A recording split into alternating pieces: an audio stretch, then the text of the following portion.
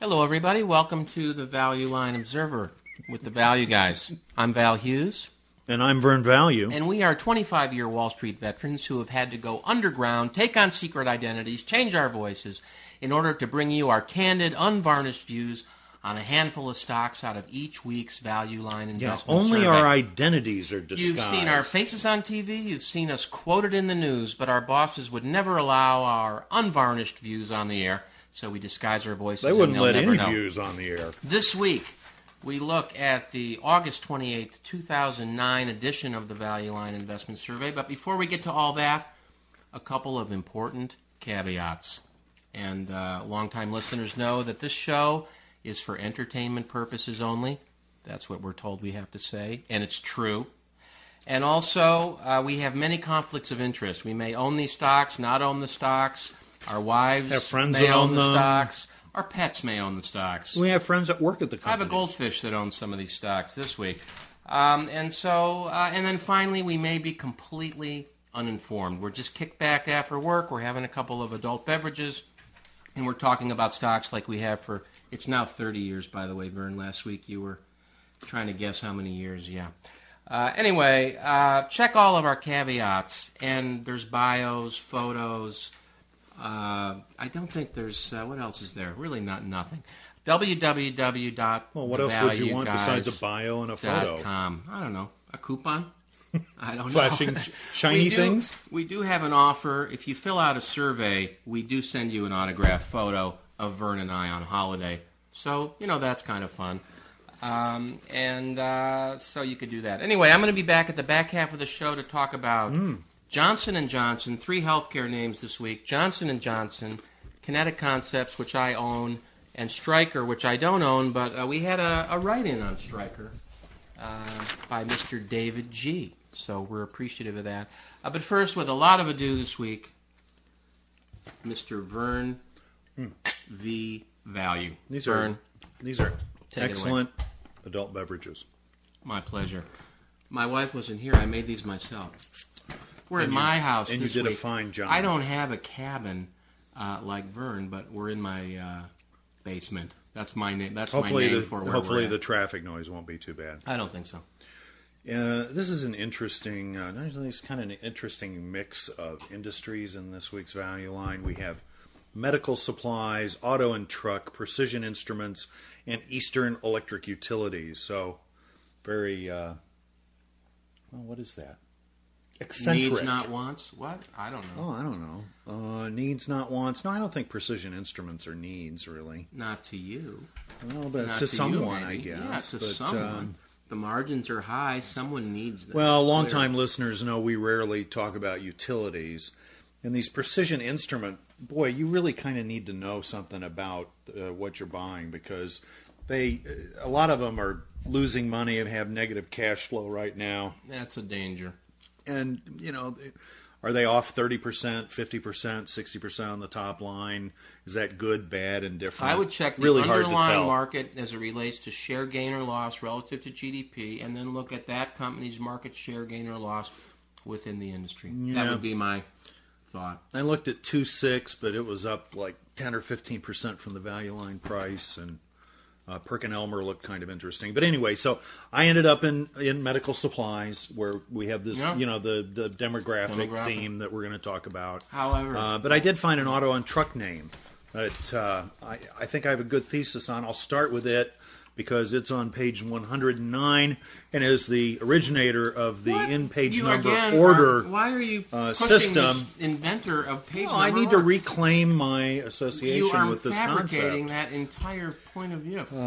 Listen to all the shows. They're all online. This is PCAR. I think it was the old Pacific rail car manufacturing. I can't trust anything you say after something that, like that. The symbol is pronouncement. PCAR. Value Line rates at a 4.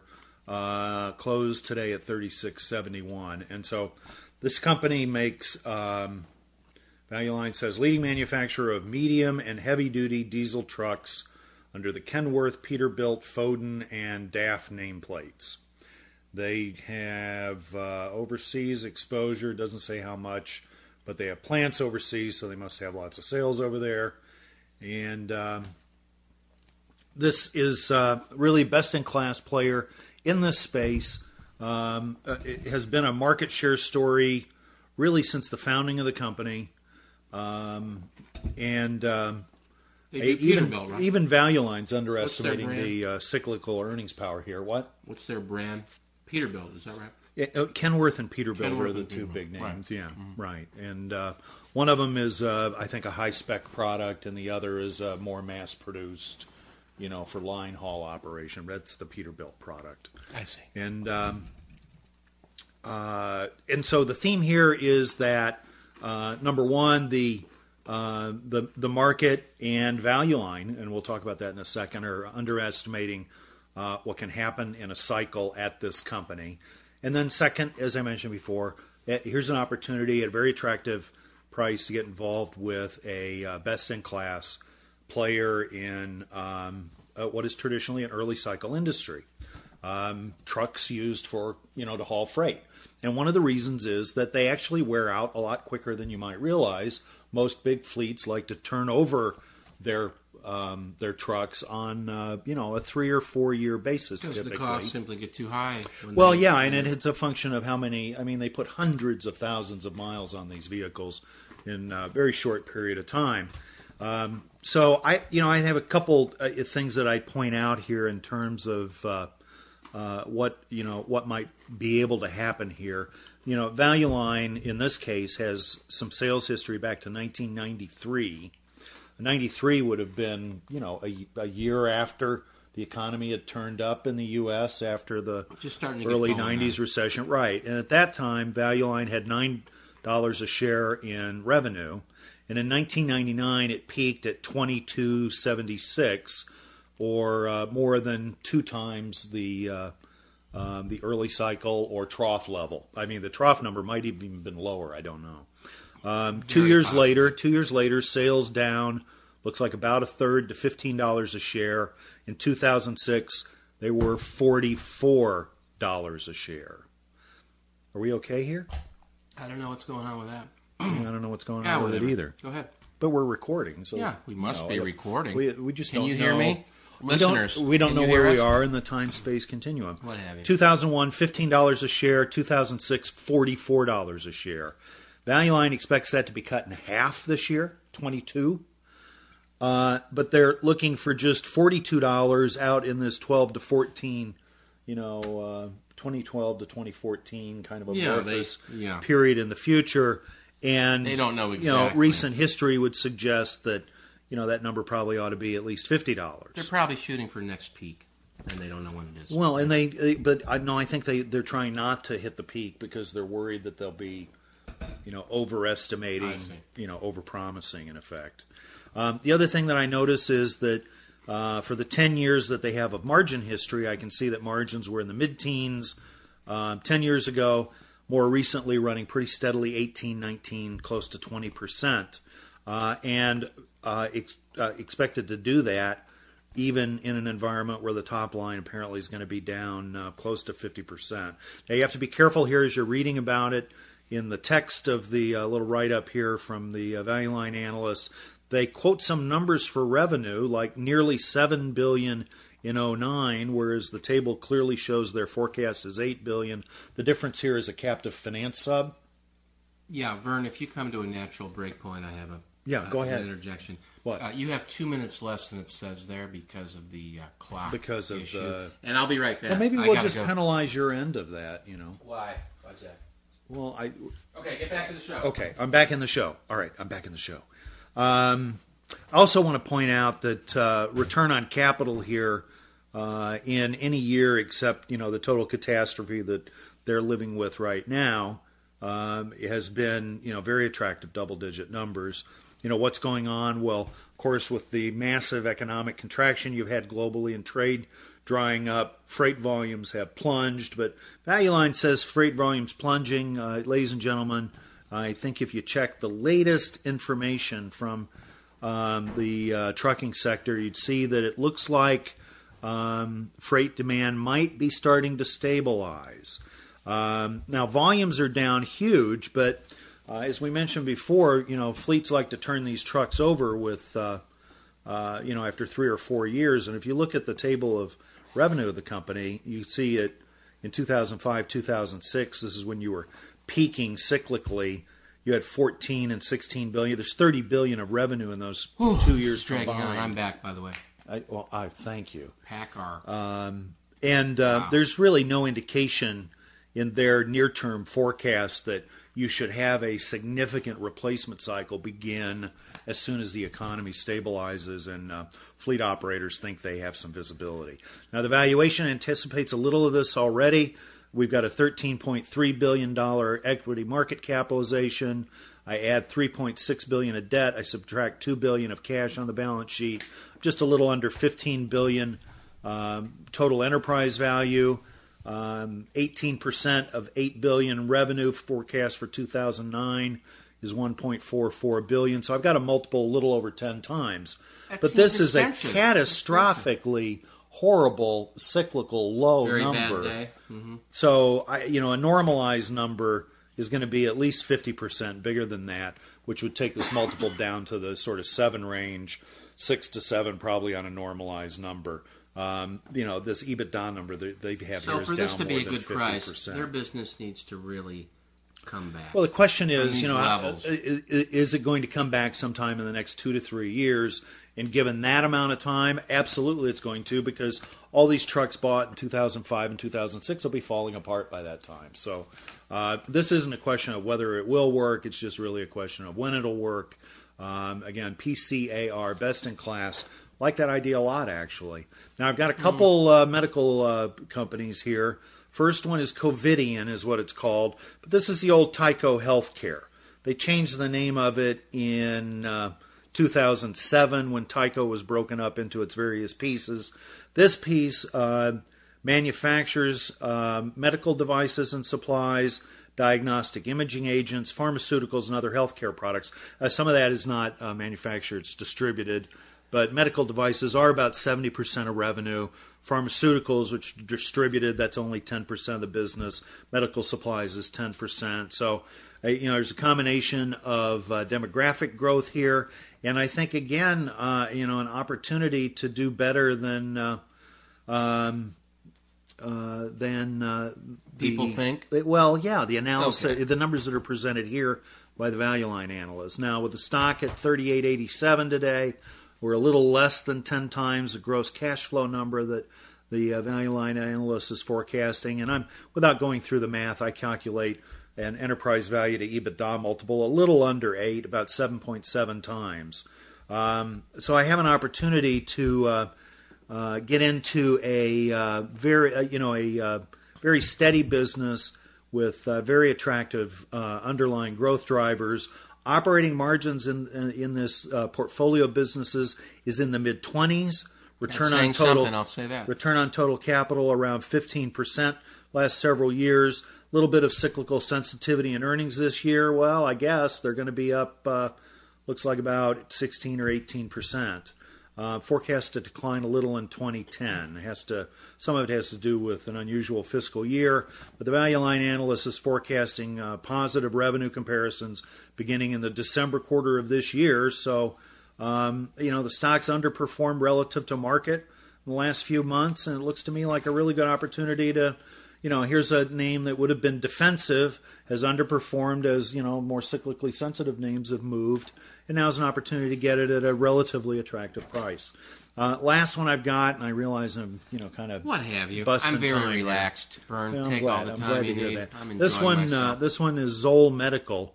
And I like this one because not only does it have the demographic argument, but it's a play on the everything you've been hearing lately about obesity and its prevalence in the United States. For those Vern Value fans out there, you're at your best right now. You're really in a zone. You're really telling the people about these stocks.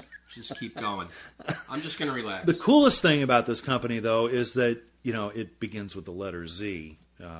Because as longtime listeners know, I'm very sensitive to, number patterns and letters of the alphabet and ticker symbols. It's getting less interesting now. Voodoo is also, I think, sometimes I've never heard you get into voodoo. Anyway, this stock, 1842, they design and manufacture non-invasive resuscitation devices and software solutions worldwide for hospitals, EMS, and public safety markets.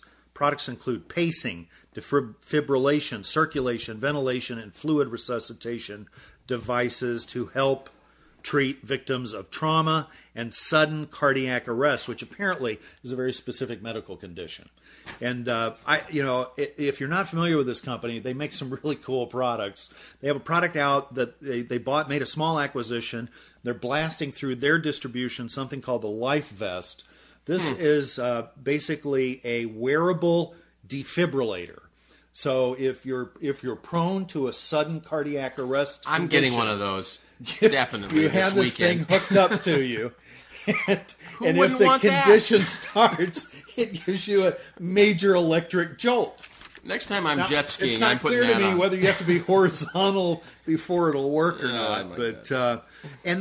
but they make some other cool products. Like I was looking at one of them is it's actually a pump that in an emergency situation where you want to administer fluids, it can actually force the fluids into a person instead of just relying on gravity. So this one's about 11 times EBITDA, but similar story. This is EBITDA that's down 40+% from the prior year. It's about 1 times revenue. Historical range, take a look at it. There's 15 years here, ranges from 1 to anywhere from 2 to 4. So huge upside in this name. Would love to talk about it some more. Hey, get out of my drink. I But drank all mine. but I've used not only my time, but probably a That's little okay. bit of I'm very comfortable. Val's, and you seem to have been quite comfortable over here. I'm very comfortable. And quite relaxed. Absolutely. So with that, I may have I'm going to turn it over. overserved myself. This Wizard of Wall Street doesn't need any more than about 10 minutes to All right. cover his three Well, names. because you know what I like?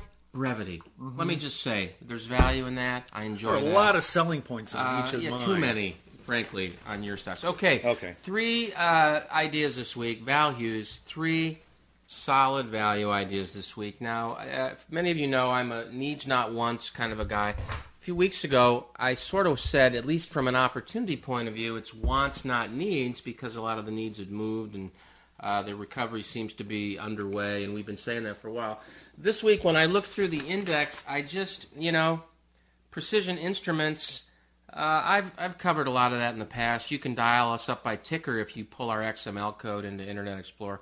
So we have, and Vern's covered a bunch of these too. Auto and truck, I'm not convinced that this industry, there's so much overcapacity now, who knows, right? Electric utilities, carbon, they could all be really in trouble. And then a big investment in the smart grid, whatever that means. So who knows, and they're expensive mostly. So then I'm left with medical supplies, which are under pressure because, of course, cutting back the costs in medical care means making all these companies take less for everything. I mean, it's simple as that. Yeah. What we need in healthcare, we have a supply curve. So there's information in the marketplace about how much things cost, and if you get more of it, it costs more. Because the suppliers know full well what their prices are. They have computers and things like that to track that. Consumers don't have a demand curve in healthcare. They can't study price, they can't research it, and they can't research quality. And when you take the demand curve out of the equation, you don't have the natural economic force that's going to cause competition to improve the product while reducing the price. And that's happened in every consumer market you can name where the government has not imposed regulation of the type they're proposing. So Val Hughes' proposal is create a free market for healthcare, put information out there so consumers can look at pricing, can If look they at would quality. just allow people to buy plans across state lines. Yeah, that's also another great idea. Open the market up, don't close it down. Okay, anyway, I'm in medical products. I think a lot of this fear is in these stocks already, and I've got 3 ideas this week that are really cheap historically. There are some very positive long-term demographic trends here, and I don't care who you are. Healthcare expenses are going up, even with this cost control, just as a result of demographics. People choose to spend more of their income in the last years of their life because they want to prolong the quality of their lives. That just makes sense. Like when you're 21, you want to prolong the quality of your drinking. That makes sense. But when you're 70, you want to prolong the quality of just sitting in a chair and breathing. Right. So it all makes sense. So I think that we can count on this sector growing faster than GDP for a while because of consumer choices. First up, Johnson & Johnson, page 205.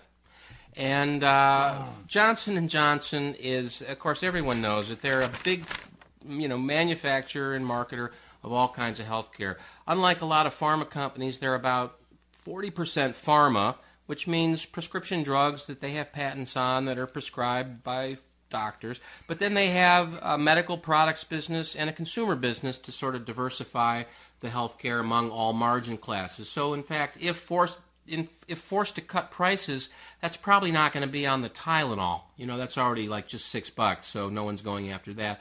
But perhaps on some of their expensive drugs with 70% gross margins, that might be a target. So they've already mitigated some of the risk.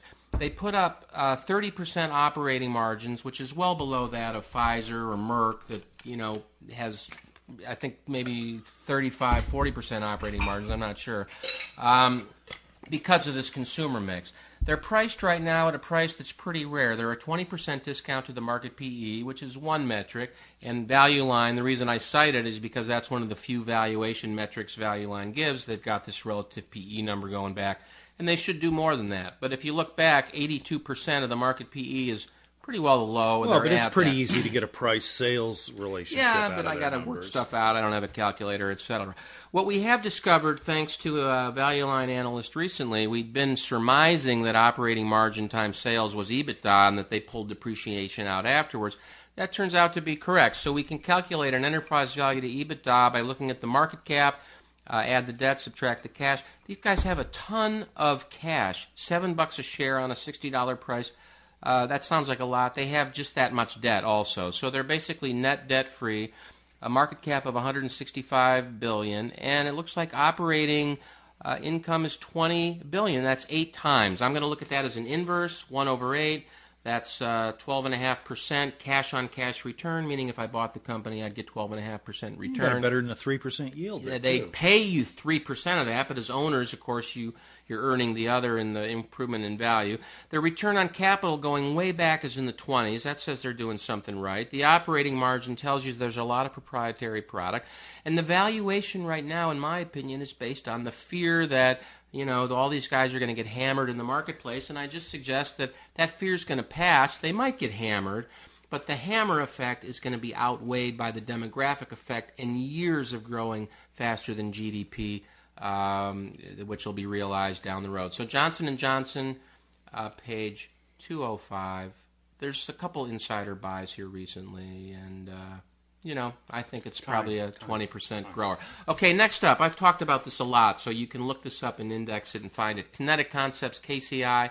I own it. I've recommended it when it was at a 5 in Value Line. They've moved it to a 1.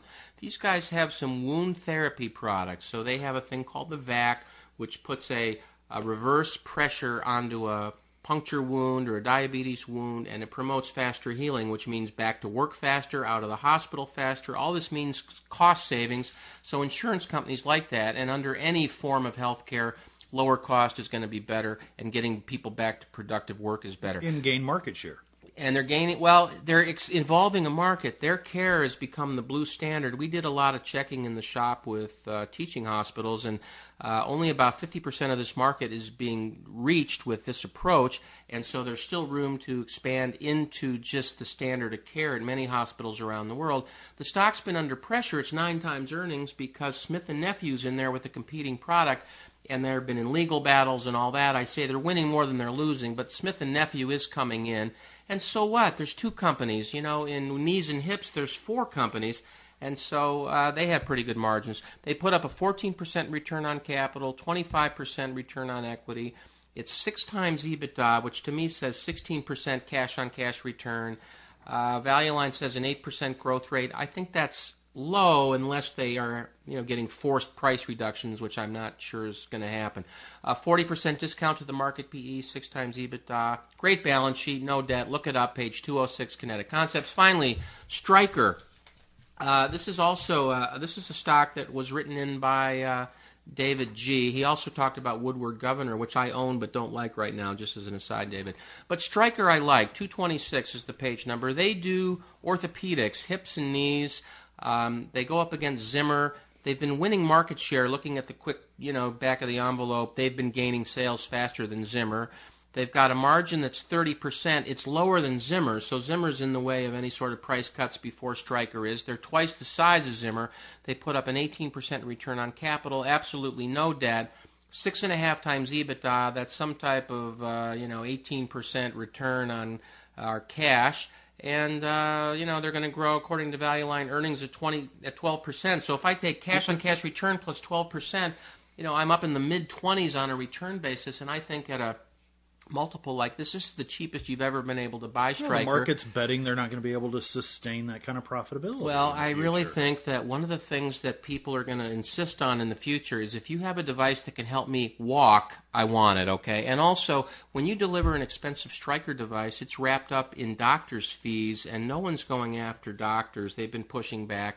Stryker has a product. There is some margin contraction here I suspect will happen, but, they're wrapped up with doctors' procedures and doctors' fees, and we've seen that the doctors, in this situation are pushing back. I think they're going to be fine.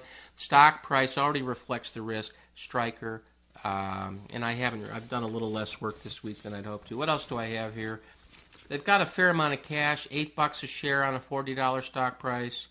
No, I liked it too. We had an argument about who was going to. One thing here is their R&D spending. Their cash flows is great. Their depreciation is $100 million more than their capital spending, and I like that. So they've got some consistent cash flow. R&D spending here has been down this year, but for years they have been spending, 6% of sales. So in effect, I could add that back. It's discretionary, and I've got an even higher return on cash. Entirely discretionary. So what's your favorite idea? Anyway, my favorite this week is probably. Why don't you go first? I'm going to go with PCAR, the early cycle truck play. I like Kinetic. I think I've made that my favorite in the past. So this week I'm going to say Johnson & Johnson, JNJ, page 205, and that's Hughes. What page is PACCAR? I don't know. Bye, everyone.